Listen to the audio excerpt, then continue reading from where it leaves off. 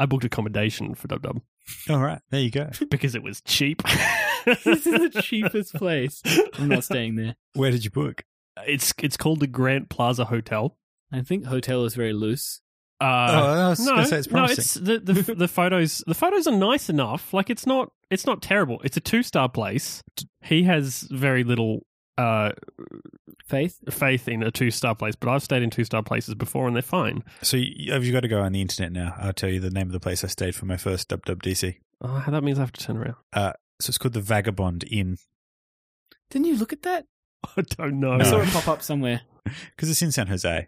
Ah, Back then, WWDC was in San Jose. Well, I definitely didn't look at that. no. then.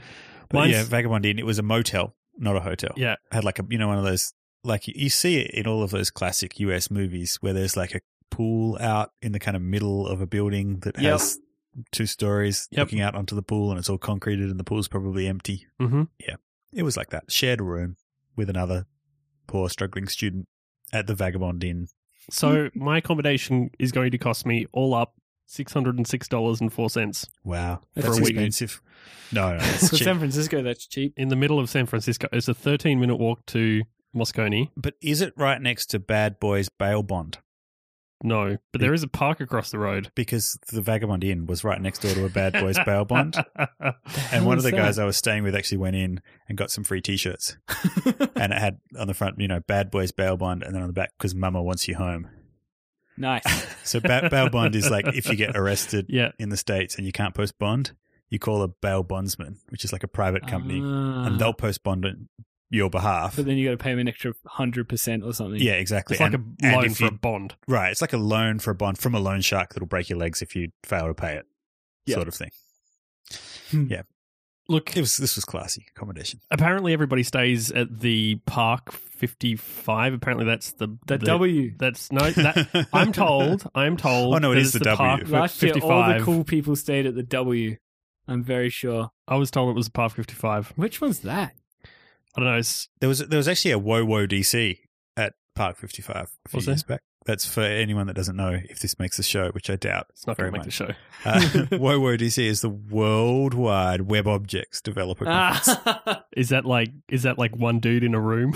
It's actually quite very well attended. It's a few I'm hundred sure. people in a room. Oh, right. I've presented a couple of years, way back in the past, but it's still on. It's on this year. This Because year's you're one of 5 people that write web objects. no, there's more than 5 people, and this year's Woah Woah DC registrations have just opened. I think. Are they going to sell out in 3 seconds? I don't know. I have to admit I've lost touch with the web objects developer community because I have not used it for quite some time. But anyway, But it's such a bustling community, Jake. I will not stand for this mockery. Web objects is awesome. If Yeah. it wasn't for web objects, there would be no core data. there would be no Apple Store. There would be online. no Apple Store. There'd be no iTunes. There'd be no iTunes Connect. Oh, hang on. Are you I'm not expecting talking it up. to I get a know, rise am I? out of me because it's not working? Yeah. Anyway, I'm going to try and get an Airbnb place. It's going to be awesome. I just need people to stay with me. Tim said he's keen. Look, By the way. I'm perfectly happy to. I don't think I can beat $600 though. I'm perfectly That's the happy to do problem.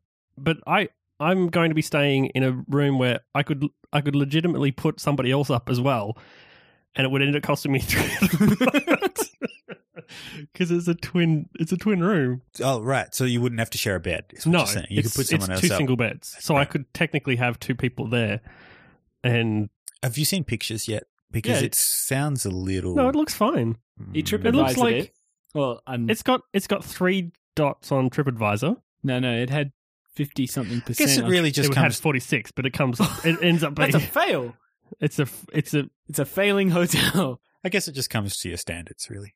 Yeah. And look, if you can go through, if you've the got, fact of the matter is that I don't have a huge amount of money to go this year if I also want to take Mel on a vacation as well. yeah, have you That's noticed just happening that to I me. haven't chimed into this conversation with any suggestions of where I might stay because I Because you're don't know that I'm probably going not to go. going to be going. Yep. Yeah. You keep changing your mind. Yeah, well, I'm constantly thinking of going, but I don't think I will. Aw, But who I need knows? someone else to stay in my mansion. I found a couple of good ones. Like, decent price. Cheaper than a hotel, still not as cheap as your hotel. My hotel's awesome. The only problem is apparently because it's 15 minutes or so away, that's going to be like I won't be able to just dump my bags and go out. Yeah, it's really annoying. I did that And that last will be year. that will be the most annoying bit. But at the end of the day, You can just dump your bags in someone else's. I can dump my bags there, and I will still have spent $200, $300 less than everybody else, and that means that I've got $300 more to spend on Shit, things coffee. that I'm there. Yeah. Booze, lots and lots of booze. You just got to get to the right ones where it's free. I went to the Twitter one last year. It was pretty cool. I was at their office. Oh, cool. They have a cool office. I've never been to San Francisco. I got so- invited to the Facebook one as well, but apparently it was like loosely Facebook. Like Facebook had put their name on it, but it was really like a recruitment agency that Facebook had hired. It was Right, like, nah, doesn't sound as cool as the Twitter one. right. Anyway, what are we talking about? We have FU. Hi, you're listening to Mobile Couch. This is a show where we talk about development for mobile devices and mobility things. This show is hosted by Jake McMullen, Hello.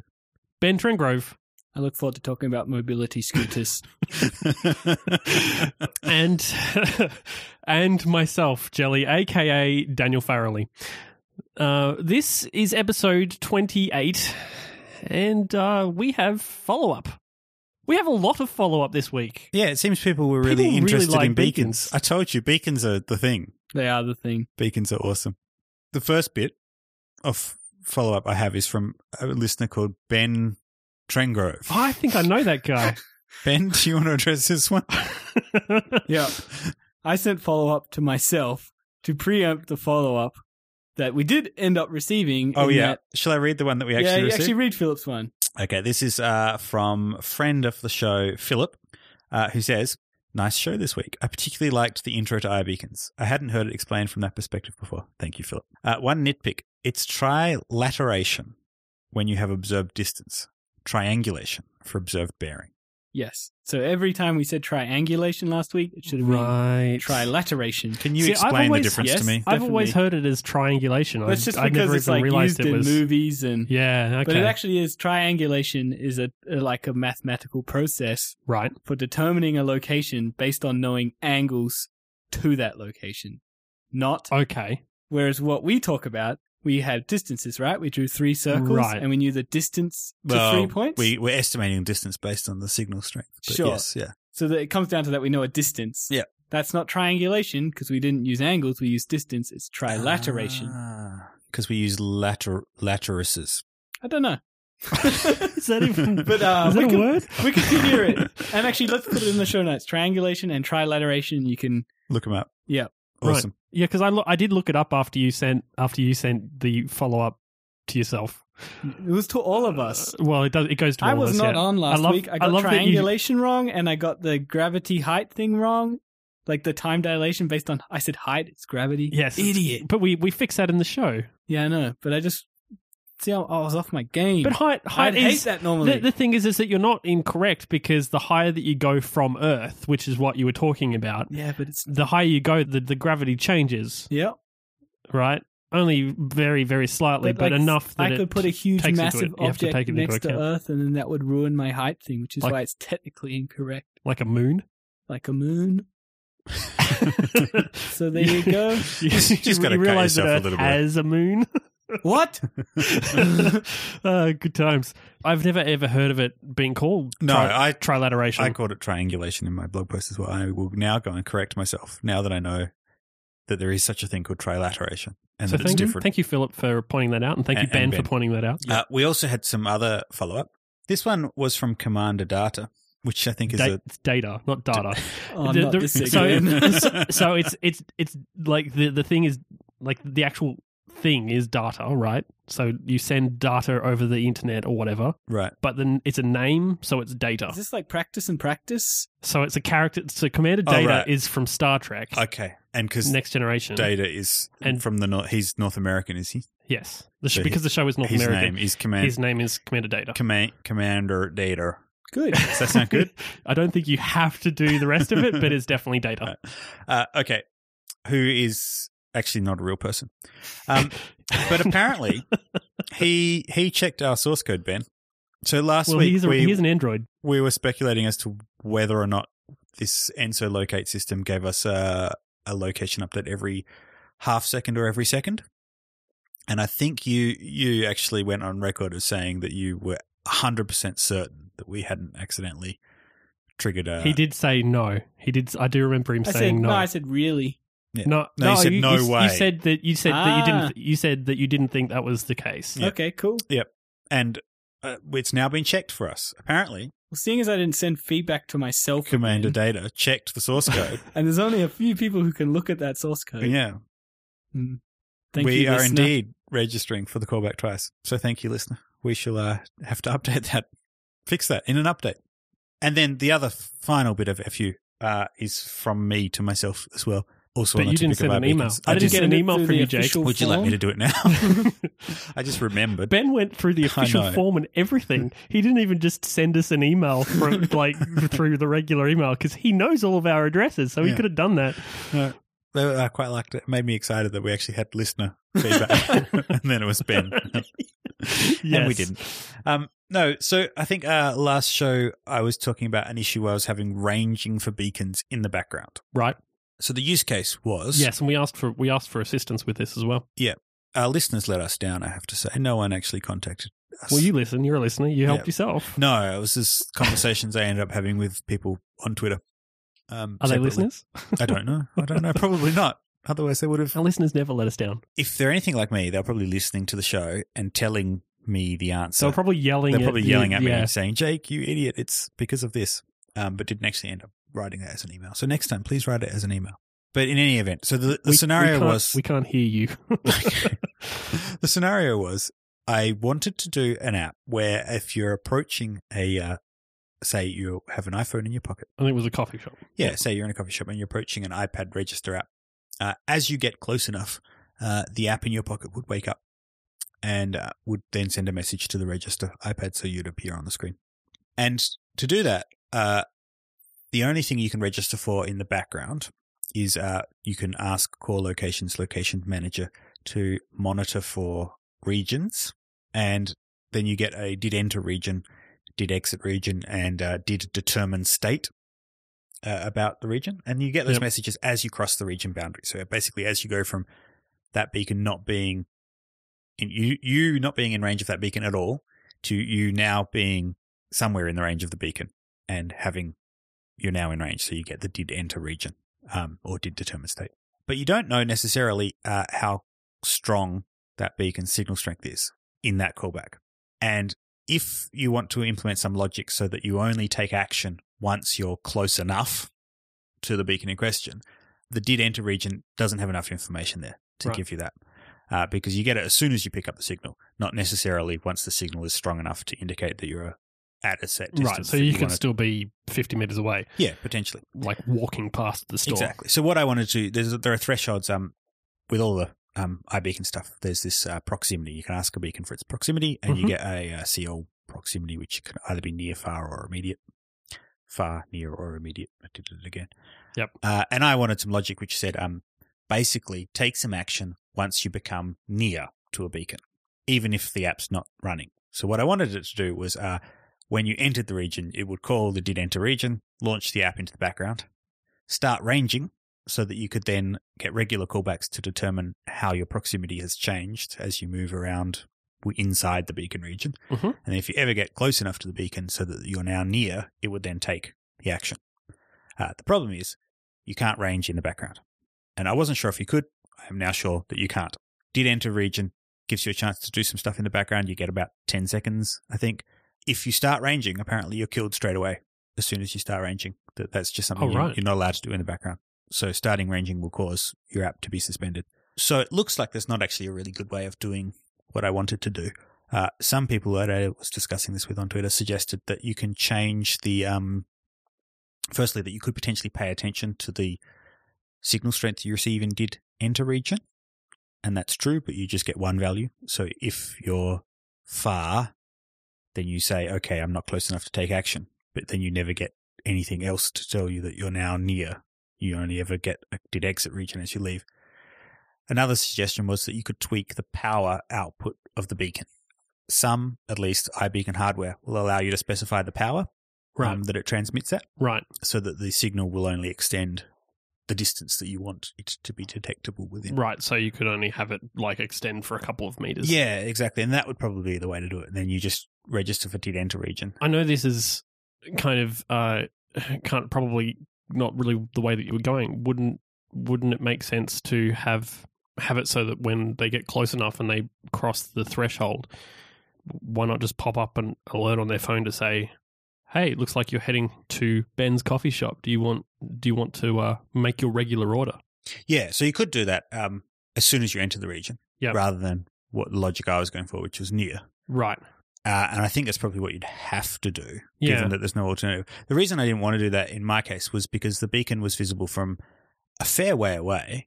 I was actually just doing this for a proof of concept, and the concept seemed more impressive if you could actually see the whole thing happen. Yeah. So you can see as you approach, the thing appears on the cash register, I think- whereas, the range was extending so far that I was like, in testing, I couldn't really get, like, I'd leave the beacon in my house and I'd go like outside and I'd walk down the street and it would be like right on the street before I got out of range.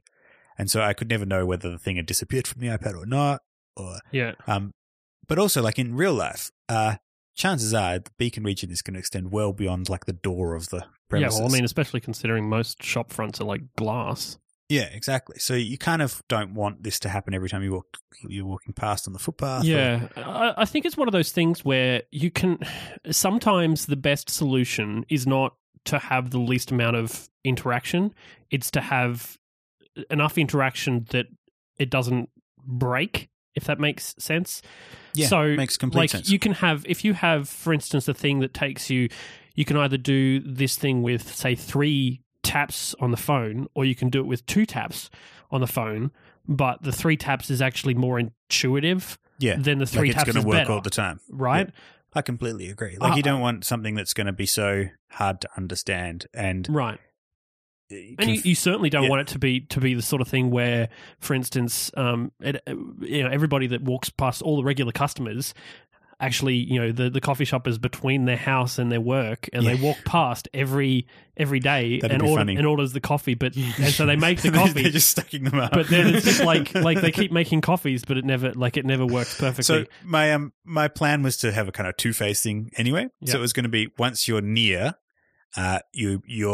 your phone wakes up and places a tentative order with the cafe. So you'd pop up on their cash register iPad and would be kind of grayed out. So they could just see, oh, Jake's here and he wants his latte with 1. And it would give you a lock screen notification at the same time to say, looks like you're in your cafe, do you want to order? Right. And then if you swipe to unlock, it would launch the app, and then you'd tap to confirm the order, which would then turn your tentative order into an actual order.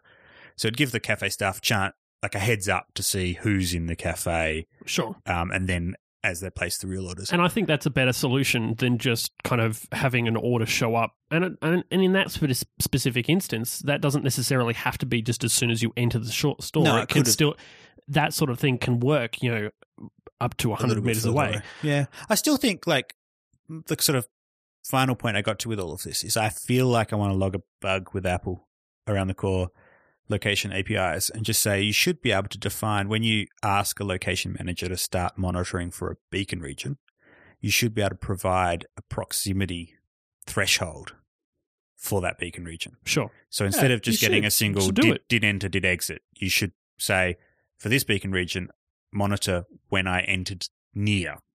So you kind of get, like, because did enter is that crossing a threshold from being not visible to visible. Yep. All I want is to be able to tune the threshold to say, I want you to tell me when I cross the threshold from far to near, or I want you to tell me when I've crossed the threshold from near to immediate. And so that you could then have the app launched into the background in those cases. So I will log that. Yeah, you should come to WWDC and ask yourself. It's a great idea. I will admit, I have gone to a lab before knowing full well something was impossible and asked if it was possible. So it would put the idea in their head as if it was their idea. Well done. And did it result in that feature coming into the OS? Oh, congratulations. I'm not sure I can take credit for it, but no, it did come up. You can totally it was take credit for it. So it was like brand new. Yeah. So I guess they were in the mood for improvements. Yeah, awesome. Yeah, I've got a radar that I'm waiting for them to feedback on, actually. See, that's why I haven't written it up yet.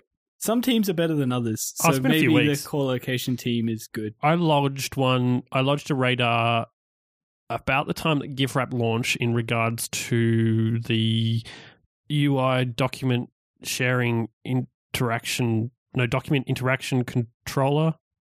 I think that's what it's called, UI document interaction. You know the little share sheet that you can pop up with like all the open-in stuff? I do. That none of that is customizable. I mean, you can pull bits out of it, like you can have just the open-in stuff show up or just the airdrop stuff show up, but you can't like add your own items or anything like that, like you can do with the activity sheet, the other one. So I lodged a radar to have that changed so that you can add your own activities and stuff to document interaction, so that you could, for instance, add an activity to have it uploaded to your own service or something. Cool. That's a good idea. So that's what I've asked for. I've asked for it basically to have exactly the same API as the activity, which is, it looks the same, so there's no reason why it shouldn't somewhat work the same. Do you reckon we're going to see any of that? We're talking about WWDC, and I'm already playing that game of what are we going to see in iOS 8? Firstly, are we going to see iOS 8 Yes. at DubDub? I think Yes, we will we too. are. Yes. We probably will. I'm with you. Yearly cycles, right? They're doing that for all. Yeah. I reckon that the 7.1 was, it's the sort of thing where it needed an update. Like it had to have an update. And there was a lot to do, so it was very likely that they were going to put out a big one. But they did the same thing early on in iOS. We had 6.1. Yeah. Did That we? was- Yeah, That we was did. a yearly. And you know what else? If iOS 8 comes out, I don't know if you guys do this, but pretty much everyone I know, you support the current operating system and the one before that. So Yep. no more iOS 6.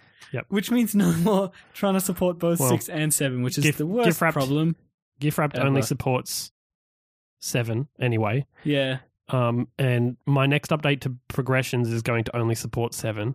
And Yeah, maybe 'cause they added that- even only support 8, considering Well, they added that awesome because it works fine. App Store feature where if you do that, they can download the last version that's supported. Exactly. Such a good idea. As It long is as such a good as long idea. as it works on that platform, you're Yeah. fine. So as long as you've got a version that works on a platform previous to it that it supports, then that's fine. And I've got that with Progression, so I'm just going to. I don't know if you've noticed my strategy, but I've decided that if every app I work on uses iBeacons, then it has to be 7 only, right? Yep, it Yep. does.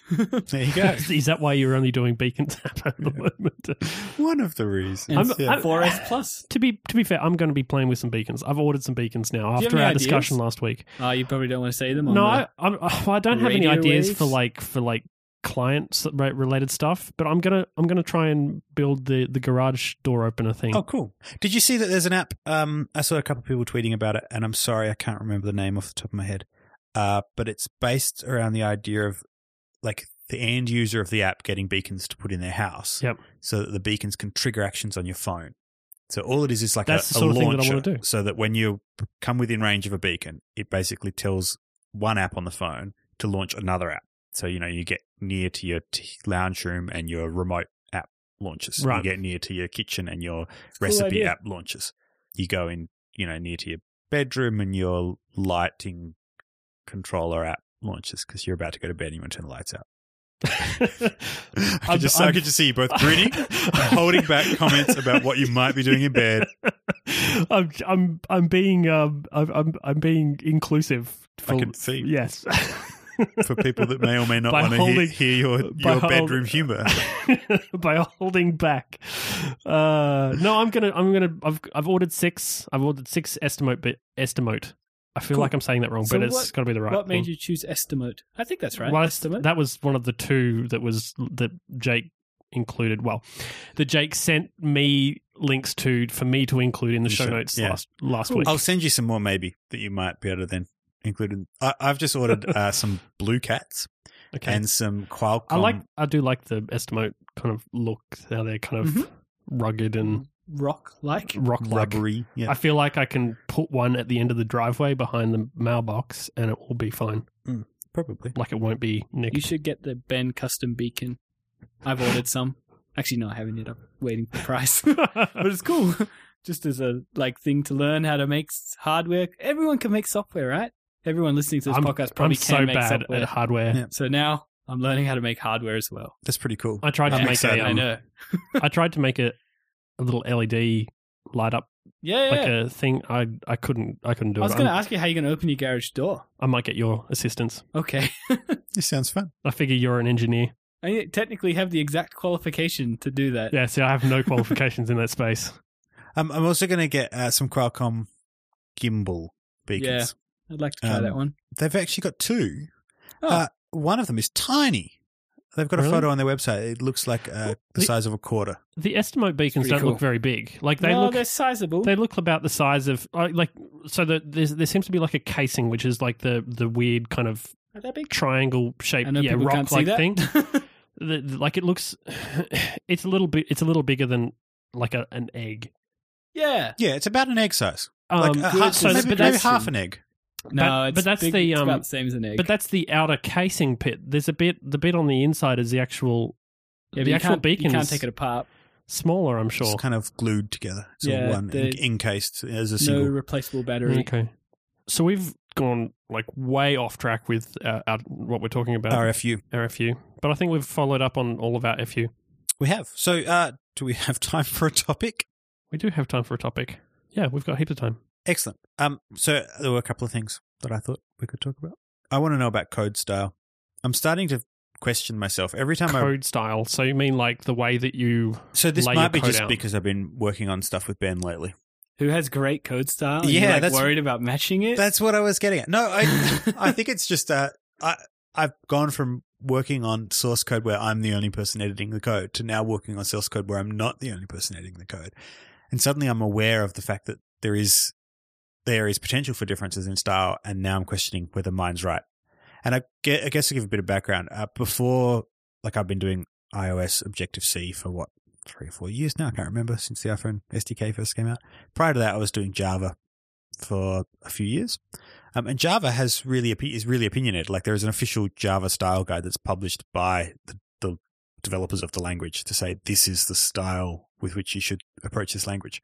And I don't know that Apple have such a thing. They do. The They've- Objective-C style guide Right, but does it talk about talks about everything. really Casing, underscores, prefixes, all of it. dot notation? Yes. Does it say you should use it or not? Or does it just give you that choice? Can't remember. Have to look it up. Definitely Okay. talks about it. We should look it up. But that being said, I don't know that I don't know that there is such a thing as having a correct style. No, so the thing I liked about Java being so opinionated was that there was consistency of code bases. So Sure. you'd read your code and you'd read someone else's code and you'd read some third-party code, and the style would be similar. Whereas with Objective-C at the moment, like, one of the big things for me is dot syntax. Like, I'd developed this weird personal style where I used dot syntax if I was retrieving the value from a property. Yep. Very rarely used it for anything but that. Occasionally I'd use it if I was setting the value of a property, but more often than not, I'd actually use the square bracket syntax to make it explicit that I was Okay, so calling a method or I sending use a dot message. syntax if I can use dot syntax. Right. I think that probably So- makes it much. There's ones where you shouldn't. So you could, Yeah. you could technically use it for a method. Right, you could use it for a method that has no parameters, right? I don't use it for methods that they just do something. So you use it for all if properties. it returns a value, and even if it's a method or a property or whatever, as long as it is a return value or it has set something, I will use the dot syntax. I will not use the brackets. I pretty much use the dot syntax for properties and nothing else. Like, I would never go my data controller dot shared instance on a singleton, which would work. I do that, Ugh. I don't like but that. it I returns. don't even know why. It returns the value. I also don't. See, this is the thing that's weird. I don't Right? I like feel to the mix same them. about you as you. About there are certain instances of using dot syntax where I feel weird, and mixing as well as I something. don't like mixing them. So I don't mind if it's a dot syntax inside a thing. So if I have, like, for instance, my singleton dot shared instance and then running a method on that, I'm fine with that. But if it's like square brackets to get a value out of something and then using like dot syntax No, I after don't do that, that. I hate that. No, I That don't that do I that. can't handle. Yeah, I break that into 2 lines. What about multiple dots? What about cell dot text label dot text? You okay with that? As long as I know it's not going to fail on me, Yes. which in Objective-C It is should. usually pretty okay. Like, it usually, as long as you are You mean using fail it is be the correctly. incorrect type? Well, Or if cause it's an an incorrect exception. type, that's a sort of a failure. But like, if it comes back as a nil thing, I don't consider that a failure because in Objective-C that if text that label still was continues nil. to work. Yeah. So if you have text label, but that's nil, and you try to pull .text off of that, You still get nil you back. still get nil back. You don't. It doesn't break. Oh, Other yeah. languages, that's a problem. So I'd have to separate it and all that sort of stuff, like in PHP, which Mm-hmm. Yeah. Most languages, actually. So speaking of other languages and style, someone was suggesting that casting in Objective-C is unnecessary because no one casts in Objective-C. So you wouldn't need, for example, C#'s generics because no one casts in Objective-C, so you wouldn't get any benefit from it.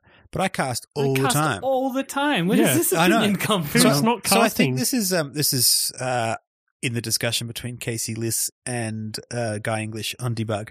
Guy said to Casey that, us Objective-C developers tend not to cast. And I think it's because, say you're enumerating the elements of an array, you could do ID my thing equals, array index. Oh, there's also and that would work, right? You wouldn't get the compiler wouldn't complain. It's fine. It's completely valid. The only problem there is is that ones that where ID. they do complain and you have to cast. Yeah, you have to. Sometimes you do have to cast like an ID. Like actions, target action method will say you just return it. Most of them just return a view.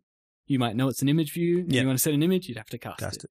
Or else it would just So fail to I compile. cast all the time. Like I never really use ID. I always typically use the strong type that I know it to be. Mhm. And I think that one, that's probably just coming from Java, where you didn't tend to use kind of object much. You tend to use stronger types. But also, doesn't that give the Xcode Code Complete more information so you can get more meaningful suggestions for methods you can call on the thing? Like, do you use ID much? Can you do I try not to use autocomplete on ID? if I No, possibly you can. can't. Right. Only for object methods, is that right? It'll send you, but it'll give you some stuff, but it won't give you it won't give you. the proper stuff. It's a I've limit. There's a had limit it to sometimes just give you back lots of random things that you will never be able to call, because it doesn't know what the type is, and so then as soon as you cast it, it works perfectly fine. So it's interesting But all I these cast a different lot. stylistic differences. Also, just having done C# recently, I noticed that the style is completely different to my Objective-C style.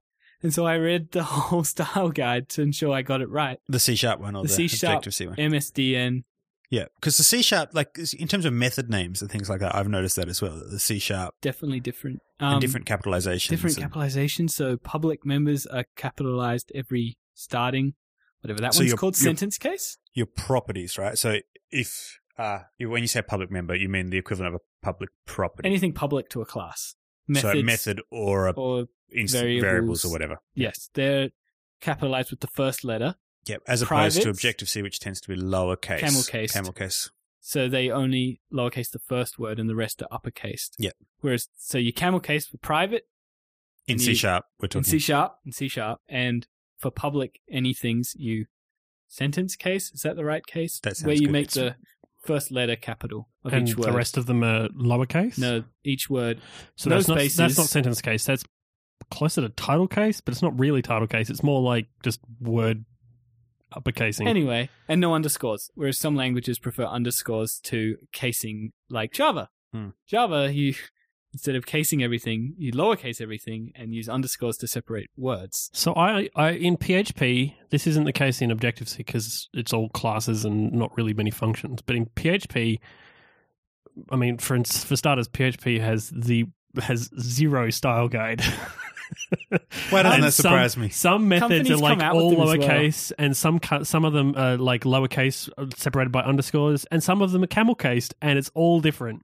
And this is all the stuff that's actually in PHP. This is Yeah. before you even touch Do it. yours. What I try to do when I'm making my own stuff is I use underscores to separate words for functions. So it might be, example function would be all lowercase with an underscore between the two of them, and it's a function. Classes are all first letter of each word is uppercased and no spaces. Methods and properties on classes are all camel case. Mm-hmm. That sounds good. And properties, variables that aren't like a property on a class or anything like that are all underscore separated as well. So I use them to try and to distinguish them. easily. this time. Yeah. So, Sorry. companies like big companies that have developers in-house generally put out their style guides themselves. So Google have one for all languages that they use. Yep. Google have Now- got an Objective-C one. They do, yeah. So does- I'm not sure I agree with every point in it, I Does will say. GitHub have an Objective-C one as well? I think they do, actually. Yeah. So it definitely changes. I can't remember. There's something in the Google one I really didn't like. Some companies just say no dot notation at all. I think that's pretty backwards looking myself. I actually like dot notation. Yeah, so if you were going to do your Ben Trengrove style guide for Objective-C, Yeah. What would be in it? It would pretty much be the Apple one. There's one thing that the Apple one is really ambiguous on, and if someone can clear this up, and I don't actually think there's a correct answer, but it's super pedantic. When you have a method parameter that takes an array, so you have a method takes an array, does that method parameter get called an array or just array? I just have, it would just be array. Yeah, I But think I I'm just do usually array more as well. descriptive than that. Okay, well, the style guide uses an array all through it, but it's ambiguous into saying that's what you should call things, or this is just where an array would go. Right. And then so you go and read Apple headers, and they're all over the place with it. Yeah. Some of them use an array, and some of them just would say array. And now I don't know what to do. But I'd be with Jelly. I'd be more explicit. Like I'd tend to call it the array of things that it is. So if it's beacons. beacons, it would be called beacons. Yeah, and you can't really say and beacons or a beacons. I guess you could call it the beacons. Some beacons? I don't know. What about method Those beacons. method names? Do you connect them so it reads like a sentence? Yes, if So I you can. would say sort array Yes. with sort comparator? Sort comparator? Yes, Yes. I do that. Rather yes. than sort array, sort comparator. Yes. Yeah, so Yeah, I Doesn't try to sound make it so great it's a reading it sentence. If it won't make sense as a sentence, I won't use a sentence. I mean, that's very specific to Objective-C as well, because I mean, for instance, in PHP or other languages where it's like, you know, the method name and then, you know, all your parameters in brackets, parentheses or whatever, you can't really write sentence case correctly, like sentences there, so it usually changes in other languages. But I do try to write sentences where possible. there's some other things in Objective-C which I also do. You never say get. Right. So it's never get array. Whereas or in C# get results. Get is all over the place. Isn't Yeah. it? Yeah. So that's weird to me now, switching back. I used to do C# and I would use get everywhere. And then I went to Objective-C and I'm so used to never using that word that How about when you're running a function or a method or whatever, or even a class? I know not in Objective-C. When you're writing like a method or something, and you're putting your scope in, does your scope start on the same line as the method name and parameters, or does it start under? Does the the scope curly go under? braces. Yeah, the scope. Yeah, I put for methods, I always have my curly braces on their own line. Right. Jake? Yes, I've started doing their own line lately. Did you used to do? I used to do on the same line. I've been called out on this. This is why I'm asking. Conditionals, same line. So Mm. if Right, so you if, have if like... something, open brace, new line, Yep. Yep, I think I do that close too. brace, else open brace. new Because I line. don't mind seeing an if that has separate scope. So if new line curly brace, it's when you get the else in there. I think it starts to look ugly. Where you've got an else. So if you sitting get a it's got between close, two. close new line, else new line open. Yeah, that looks. Ugh. It looks terrible. Yeah, that looks terrible. So I I do. like to combine So that. and fours. So fours, conditionals, like those Yeah. control blocks. I guess is that what they're called? Mhm. I tend to have the brace on the same line, but methods and classes. Is it and classes now? No, methods. Yes, I have brace on. Methods and It's on classes. line. I So always my braces line. always go on the same line. What about when you're declaring a method that has lots of named parameters, arguments? Do you make the colons? Do you give each argument its own line and have the colons all line up, or do you have them all on one really, really wide line? I have them all on one really, really wide Same. line. I've noticed you like to put the return in. or the Yeah, carriage especially in. when I'm calling It does them as look well. nice, though. Sometimes I like that. 'Cause I find it hate- doesn't easier- look great to me. I find it sometimes easier to see. You line The up arguments? the colons as well. Yeah, Xcode does it. Oh, does Xcode it? does it automatically. It'll yeah. line up Cool. the colons for you. Yeah, I like that. I'm gonna do that. There you go. I like to have them all on one line. But I try to write my methods. If I'm going to be giving a method that's got like that many things on it, I try to use less. I don't try to compact it down. I try to keep things as short as I can while also being, still being explicit. So this is something where I'd love to hear from listeners as well. If you've got your favorite style tips, please share them with us. And I think I'm going to try and write down the style I end up settling on somewhere. I remembered another one I do. K name. So lowercase k name is for consts. All uppercase are for hash defines or preprocessor macros, the technical term. Yep. Yes. Okay. Hey, but that's a standard. When you that's say standard in most things. Consts, they're constant variables. Is that what you mean? Static constant variables. So a proper strongly typed thing that is constant. Rather than a preprocessor macro, which are evil. Should they not be namespaced? I was just wondering this because I tend to use them, and I tend to use what you're saying, the lowercase k, and then the name of the thing, and I use a descriptive name of the thing. But I worry that what if I pick a name for mine that clashes with a name that someone else has picked for theirs? That's exactly right. You probably should prefix them. Right, but no one does. K, so it should be so a lot of people will say K is actually reserved for Apple, but I cannot find that reference anywhere. Someone please send that to me if that's true. The K comes from... I thought it came from constant. Just someone's got it wrong. Yes, it does. It's from another language. I think it's German. In German, const is spelled with a K. It might not be German, another language. That's where the K comes from. Please in my bin. Thank you. There you go. So I should use my prefix. I use K, lowercase k, and then uppercase JSM, and then I that's good. Define my constant. So jelly style media. Yep. Well, I usually use JS for my internal stuff, but I can't use JS because. Well, so this is a clear in terms of namespacing. The style should be for third parties that aren't Apple to use the 3-letter. Yes, which is why I use JSM. How many years ago? And it works too. Fortunately, but this should all be surely when Dub comes around, we're going to get a new update to Objective-C with namespaces, right? It's going to be so weird not seeing everything prefixed, though. That's one thing that's really bugging me in C#. I can't believe you just accepted the premise of that point that we are going to have Objective-C with namespaces. We're not. It's not. We're never going to get namespaces. Okay, but imagine if it happened. Switching to C#, I make my class name, and I'm so worried about just calling it Beacon, or I'm this is so wrong. Doesn't it look much nicer, though, without all of those prefixes everywhere? I'm so used to prefixes that I prefer the look of prefixes now. Maybe I'm the same. I haven't gone to prefixless methods things lately. So I use namespaces in PHP, which they're ugly. They use forward slashes. I don't know. The opposite slashes. But do you need to use them whenever you refer to a type, or do you just? If you're referring to the class, so if you define a class with a namespace or a function with a namespace, everything can be namespaced. Properties, classes, functions, and that sort of stuff. If you ever refer to that, you have to refer to it using the namespace. So in Java and C#, the way you do it is through an import statement at the top. Where I think C# is using. You can do that. You can write use and then define the thing there, and then from there on it basically creates an alias. Yep. You can also create a class alias. So if you always want to refer to a class or a function as actually it's only class. If you always want to refer to a class as being, so for instance in the framework that I'm currently working on, I have classes for things like URL and path, so I can do fancy things with them. Their full name, including the namespace, is framework /core /URL.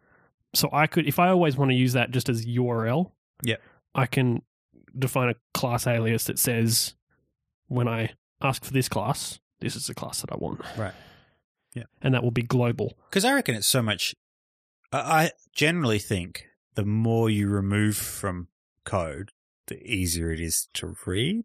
Maybe I don't actually think that. No, you don't think that because you like to go == yes. Yeah, I do. I like to make code explicit. But or == not = nil. I guess what I'm aiming for is clarity. Clarity above brevity or clarity above anything else. And so to me, having something called beacon as opposed to CL beacon actually would make it clearer because CL is kind of meaningless. Like when you're reading that, what you want to know is that this is a beacon. You don't want to know that it happens to be a beacon as defined by core location because, of course, it's defined by core location. If you really need to know that, it'd be nice to just look at the headers and go, what namespace did I import there? But what if you had a beacon of some other kind that wasn't wasn't in any way related to that? I'm trying to think of an option. Then you would have a name. It would be nicely namespaced. But it would be namespace. You'd have to namespace it. You'd have to namespace it. But if you've only imported one beacon, so that's how the way namespacing works is you declare at the top of your class which namespaces you're importing into that class. And if you've only imported one beacon, then there's no ambiguity. When you refer to beacon in your code, you must be referring to the core location when you imported. And so what you end up with, I think, is code that's easier to read. It looks closer to plain English, like the names of things are the things instead of having weird prefixes. And I mean, to be fair, I don't like I was talking about before, the PHP stuff that I write, whether it's on namespace, I don't prefix it as well. I don't call it JSM URL. That would be really bad because it's all like uppercase too. Yeah. But I just, I try to make it. I mean, the thing is that whenever you write code, you should always be aiming for some form of clarity anyway. Because even if it's only ever going to be you that's looking at it, future you is a different person. Yeah, in effect. I think that's why I do this weird stuff that I do. But I agree. My equals. So tell me why my equals yes is weird. Because there's actually a really good reason not to do that, but I think it might be fixed now. So it'll be nice to find that out. So what we're talking about is, say you have a Boolean variable, and you have a conditional, and you want to check that if that Boolean is yes, do something, otherwise do something else. Yeah, so I tend to go, if my Boolean equals yes, then do the thing. Okay, so because Objective-C is a superset, that's right, isn't it? That is right. Of C. Yep. In C, 0 is false, and everything else is true. Yes.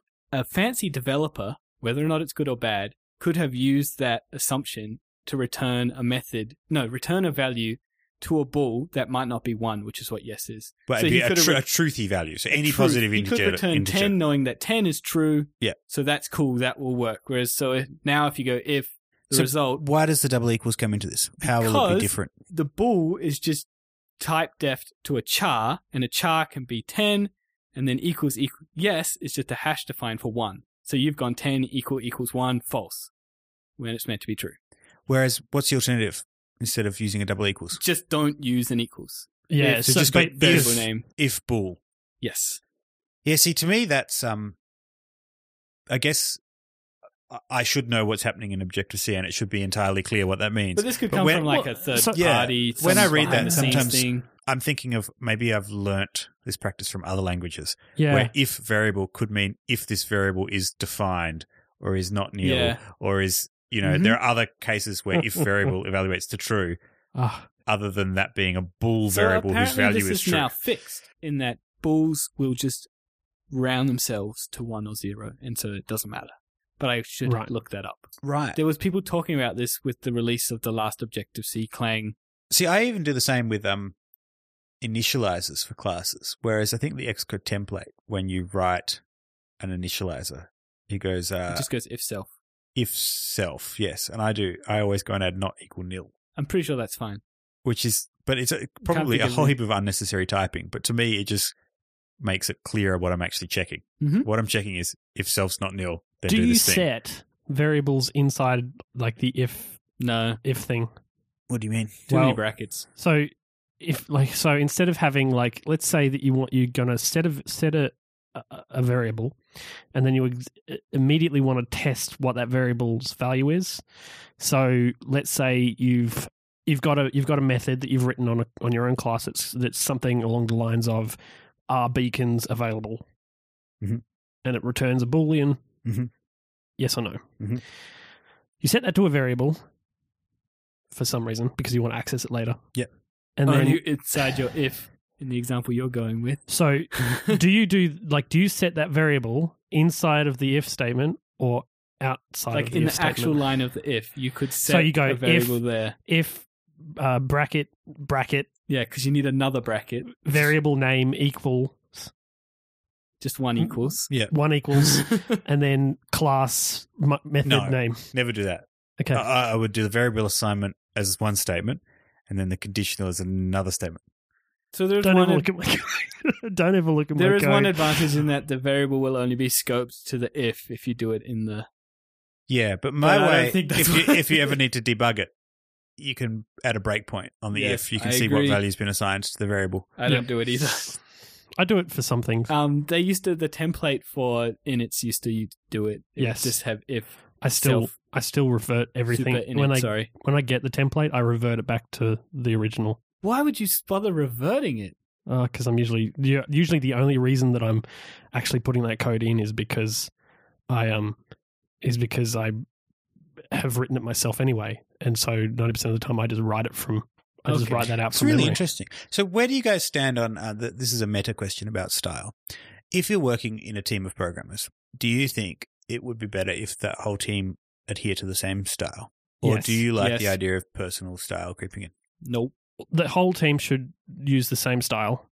That being said, some IDEs will actually Force a style? force a style. Xamarin. Oh, that's horrible. Xamarin? So I've had like white space wars with other developers that I've been collaborating with where we've been using different IDEs which do automatic indenting differently.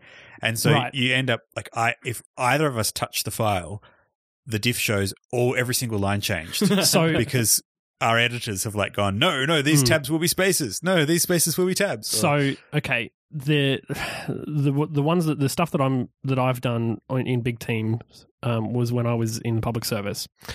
Everybody used Eclipse, I believe. All the Java developers used Eclipse. IntelliJ.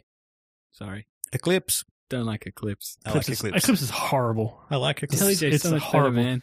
Um, Moving on. Anyway, I did not use Eclipse unless I really, really had to. Eclipse apparently will allow you to define your own style and have Eclipse enforce Yeah, that. it's Yeah, nice. it does. So you can have a team style. Everyone uses the same style. Yeah, Eclipse style and it preferences. just automatically makes it Yeah. work. There's stuff for Objective-C, right? So there's Clang format. Clang format, and I believe there's an Xcode plugin that'll apply Clang format for you, That's cool. so that you can format your code consistently. The one instance I've seen of having each member of a team use their own style that's actually been really handy is being able to tell who wrote something. That is what That's what Git blames Git for. blame Obviously, is Git for. blame is for, but Which is I don't horribly know. named. It's kind of nice when you It is, it's you terrible. start working on a method and you just immediately you don't have to get out Git blame. You don't have to go to a separate tool. You're in there in the code and you're going, oh, this is so such and such's code. I can tell by the fact that there Yeah. are extra spaces in between the open parentheses and the next thing, Yeah. or there are extra spaces between. Like, do you guys do that? If you go, I don't know, if something's less than something, close parentheses. Do you have I have spaces inside the parentheses. between the parentheses Yes. and the things? And do you have spaces Mm-mm. between the thing and the less than? Yes. Or Yes. No spaces after the brackets, but do have spaces between the conditional. and right. I have spaces in both. See, this is It looks fascinating. wrong to have. It looks so wrong to have Oh, it like looked too inside wide the other bracket. way. So, do you know what I like in the future? This should so happen, but it won't. But I would love if our tools, including like our source code management tool. In fact, I feel like we've had this conversation before. That our source code management tool should understand the meaning of code. So instead of storing just ASCII data or Unicode data, it stores the meaning, right? The fact that you're doing a conditional that's comparing these things. And the presentation of that in my IDE should be not stored and not committed and Right. entirely I separate. see So what you you're could see saying. it with spaces and I Man, could see it that is a without. tough challenge. You could see it with your braces on the same line. It's not actually that tough. You just commit, like in C#, right? You would commit the bytecode and reverse engineer it, like using- disassemble it, like disassemble it to your own. but then you'd lose. You wouldn't even have to do Yeah. that. I mean, certain things, like for instance, the whole idea of setting variables inside of the if Yep. conditional, whatever, that sort of thing wouldn't be able to be done this way. But things like having your curly brace on a separate line, or using specific white spacing type stuff like tabs instead of spaces or whatever. Lining your That can be methods, done. That your could be columns done up in, like, essentially by like plugins or like an underlying Yeah. thing that It all should it does really is be a just presentation adjusts thing, your right? presentation. Yeah. Your presentation should be independent of the meaning of your source code. And some editors will allow you to set, for instance, the number of spaces that a Yeah. tab is like. Exactly. And that stuff should end up making it into like, if you change this number of spaces in the source file from what I've got, that shouldn't be considered that we're looking at different source code. No, well, I mean, and that's part of the reason why somebody would use tabs instead of spaces in that specific instance. Like if you're going to actually define, like show them as different sizes, you can use tabs and then have the tabs actually be shown that way, not necessarily. Wouldn't edit the file. Yeah, but I reckon that would be That's really why cool. I like tabs better. Anyway. So we've got one vote for tabs. I use tabs as much as possible. I use whatever Xcode uses. And my tabs are set to being four spaces. I don't know what mine is set to. The default? Yeah, it's 4 spaces then. I don't use an editor that tells me whether or not I'm using tabs or spaces. Actually, that's the thing with Atom the other day. I realized that Atom by default uses 2 spaces for tabs instead of 4. So does That wigs me out. Sublime, I think? Possibly? Yeah, that wigs me out. Yeah, too small. And then some text editors, like if you show your source code in, for instance, in a browser as a text, it will tab them like they're like 8 spaces wide. And it's weird. We should write up our styles. Come to a mobile couch style guide. No. I don't think there's ever going to be a mobile couch style guide, but maybe we can have our one. But the thing is that like, I mean, I have to kind of go off of my style guide all the time because I typically, most of the work that I do client wise is not like I write this and here you go, that I'm done. Typically I'm interacting with the teams. Yeah. And so you got to use I interact with various different teams. Yeah. So I actually write various different styles of code. I'll try and match a style as long as it's purely style. So I will never write #define k blah because that's wrong. Can't do that. And then, like, I think when it comes down to it, like, it is just a matter of, like, it is exactly what it is. It's a style. It's not like there is no wrong or right. Like even if Apple comes out with an Objective-C style guide, that doesn't make them automatically right. It makes it's a good idea because consistency is good and all that sort of stuff. But when it comes down to it, as long as you're consistent amongst the people that you're actually going to be working with, that's all that matters. Yeah. And sometimes I'm not even consistent with myself, which is why I've been thinking about it. Well, and my code has, over the course of time, my style has changed and developed depending on what I've been doing. So speaking of which, Objective-C has changed a fair bit. Has your code changed to, like, how much? For example, I tend to only use properties now. I don't use instance variables that aren't properties, and I don't use synthesize because they're automatically synthesized now. Right. I don't synthesize them unless, for some reason, I have to synthesize them anymore. Yeah, you might. I'm trying to. There's sometimes when you write both a get and a set and you do stuff with it, I synthesize. Let's see. I never write custom properties now. You mean custom getters and setters? Yeah. Sorry. Yeah. Because I just use KVO. Same. I don't use KVO very often. Because back in the day, if you wrote a custom getter or setter, you would have to remember there's like all 4 the memory ones stuff you had to remember. Yeah. A copy, a read only, a whatever, a retained one, and there's an order you had to do it in, and you just had to remember that. There was no. Whereas now Arc makes that less of an issue. Does it for you, so it'll just work. Yeah. That's one reason I don't use instance variables though, because it hides strong on self. So an instance variable under Arc will retain self because it needs self to access itself. That was a confusing sentence. And because you don't have a self dot in front of it, it's sort of hidden that it's using self. Right. Yes. So if you then use that instance variable in a block that is retained by self, you just set up a retain cycle that's really hard to spot. Yeah, because it's not obvious that you're using... It's not obvious you've used self inside that block. Because you've used an instance variable, which has to be on self, but isn't explicitly. Yeah. Yeah. So I preferred... I resisted for a while. I was like, why do I have to write self dot everywhere? But I've changed. The other reason... That's the answer to your question. The reason I started using instance variables as often using properties instead of instance variables directly was because of something that I enjoyed from C#. Mm-hmm. So in C#, you can declare a variable and it automatically gets a getter and a default implementation of a getter and setter for that. And then at some point in the future, if you want to change the semantics of the get or the set, you want to like do something else, you can just then write your custom getter or setter and on that line. Yeah, in one spot. And because all of your code is accessing it through that getter or setter, then you don't have to go through all your calling code and change it to make sure it's calling the new thing. Yep. Yeah, does that make sense? And so I thought the same thing in Objective-C, right? Like if I use properties, that's something the property gives you is potentially you could write a custom setter. Yeah. KVO means you could do it with an instance variable or a property. Because an instance variable won't call its own methods. That's right, isn't it? So if I go underscore whatever equals something, it's not going to call the method set No, it won't. blah. Yeah, it kind of goes around it. Just skips it. Yeah. And I kind of don't like that because the whole being able to have a setter and getter gives you a spot where you can change the behavior anytime this value is read to or written to or read from. Do this thing. And if you allow yourself to get around it sometimes, then the onus is on you to remember like which of my code is accessing it directly and which of my code is accessing it through the getter or setter. And is the behavior consistent or? Yeah. So I'd just rather There's one thing I read ages ago that you should use instance variables inside the self init. And I can't remember why. I'm going to find that reference. So you shouldn't use your self dot whatever inside your if self super init.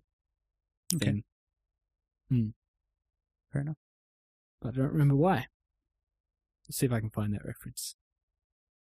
I'd like to see an Xcode plugin that does some of the style stuff where the style that Xcode enforces isn't good or doesn't match people's style. What do you mean? Well, you know how Xcode kind of enforces a specific style by it automatically indentation will indent stuff and all that sort of stuff. I'd like to see a method of getting around Is that what Clang format's meant to do? Yeah, so which isn't implemented yet? I mean, in Xcode? Clang Right, format exists. There is an Xcode plugin to let you use Clang format in Xcode. Is that available on Alcatraz? I believe it is. Alcatraz is back after like... I believe friend of the show, Tony Arnold, is a committer to the Clang Yeah, he format did. Xcode plugin. Or maybe he wrote the Xcode plugin. I don't know if he's released it. Tony, if you listen, let us know. He probably doesn't listen. Yeah. No longer a friend of the show. Wow. Nice. I didn't mean that. But yeah, style is one of those things, and we've lost I'm sure we've lost so many listeners today because we've been talking about whether or not we use curly braces on the same line as. No, I think people are interested in that somehow. It's 'cause everyone has a passionate opinion about it, and everyone else is wrong. I don't know that I'm so passionate about it. I know that I do what I do, but then, like, I'll change and write code. If I'm writing in amongst other code, I'll write the way that code is written. So if I'm working for a team that does things but you'll be differently, muttering under your breath as you do it. This is stupid. No, I don't. I do. It'll look wrong to me. I sit there going, good. Keep typing. Yeah, I'm clearly less passionate about this than you guys are. But I think that having methods for enforcing like team styles or or some sort of way to like reformat code into your style if you're having to import stuff like for some reason. Eclipse was great in that. Like, love it or hate it. It was really cool to be able to have a single spot where you say, okay, we've all agreed that we're going to be consistent with our style, and this is the style settings. Everyone apply the same settings to Eclipse, and then you just do the format code, keyboard shortcut. Yeah, done. And that was good, and that's really good. And you could I'm fairly certain you could kind of automate that and all that sort of stuff. And the practical utility about that is it made it easier to see actual meaningful code changes. So when you saw a commit, the diff would only show you, like if everyone was formatting their code in the same style before they commit, then you just see the stuff that's the same. Yeah. Whereas sometimes you can end up with commits that are nothing but white space changes. Mm-hmm. I hate that. I hate that too.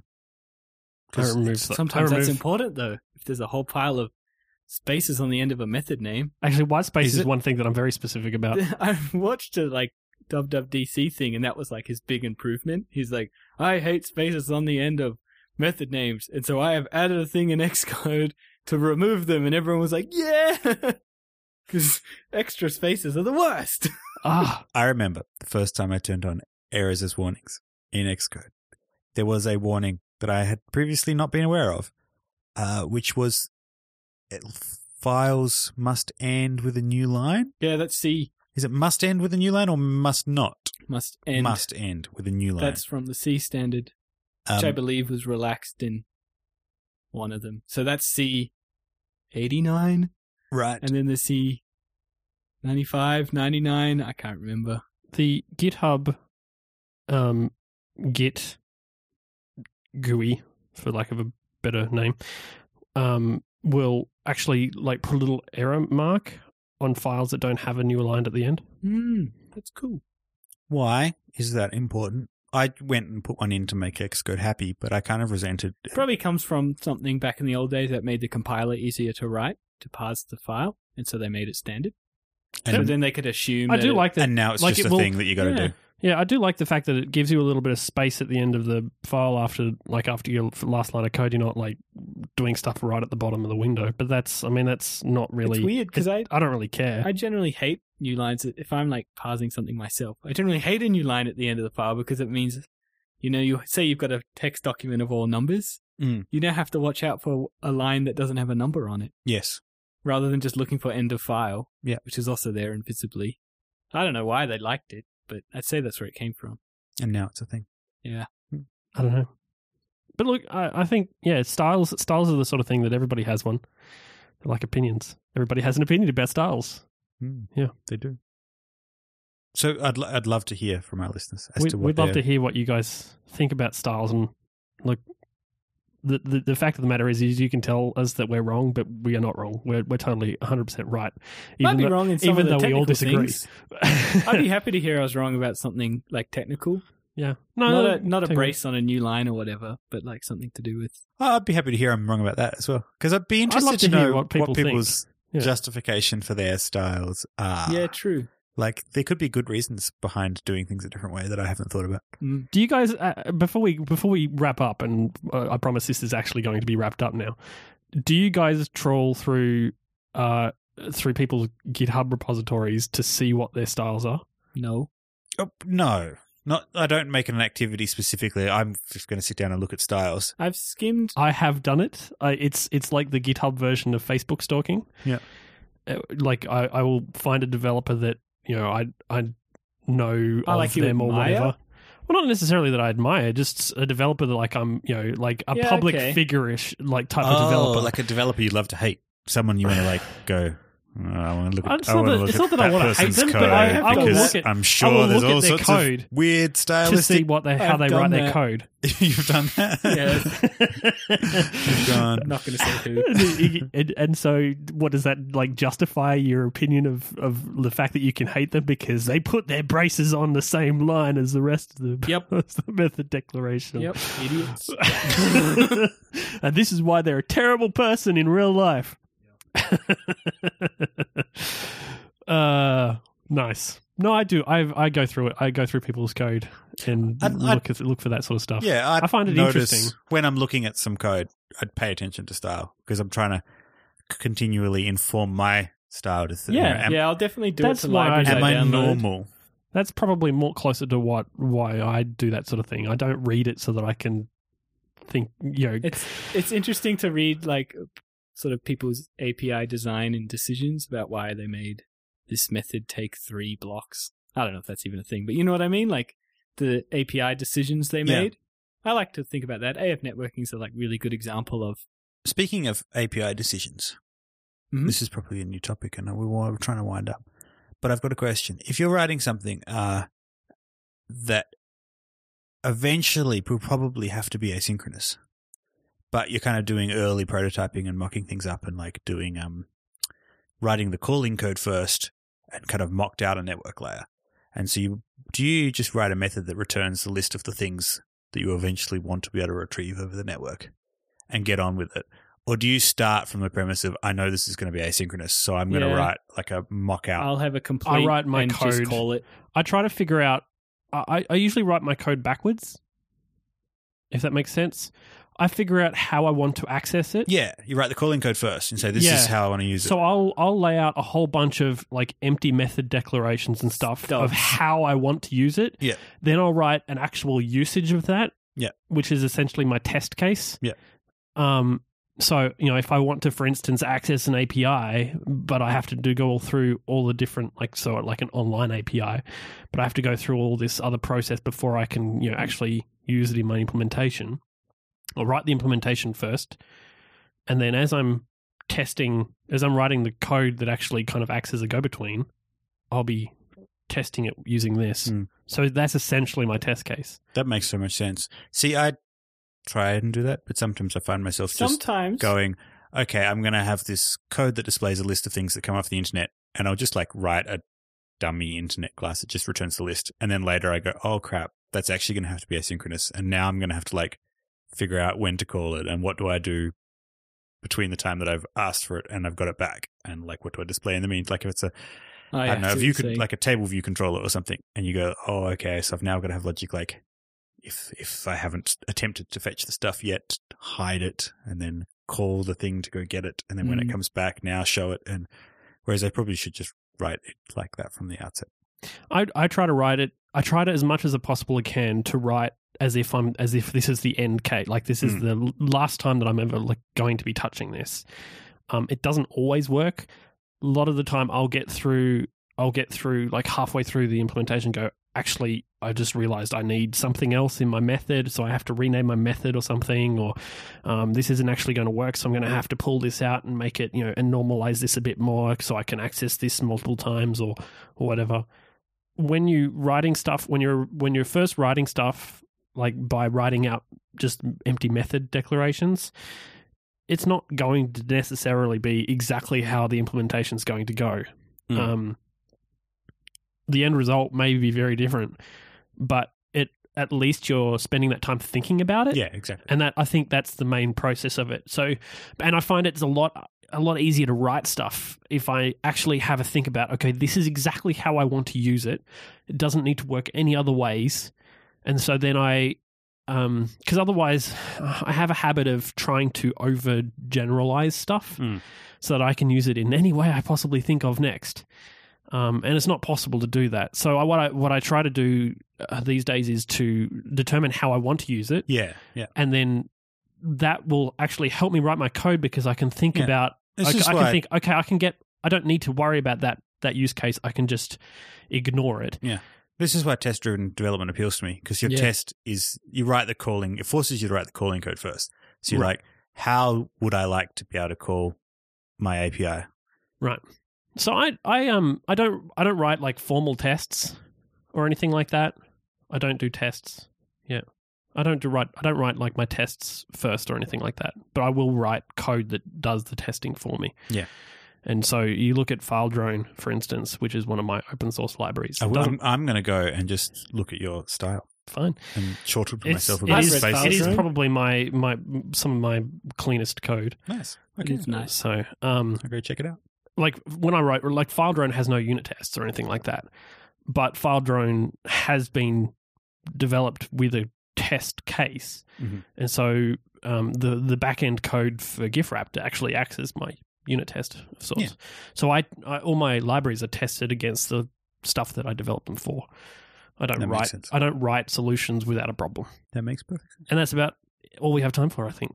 So, guys, if you would like to read about any of the things that we've talked about today, so any of the Beacon-related stuff that we talked about earlier on, or the Google/Apple Objective-C style guides and that sort of stuff, we will put links for those into the show notes.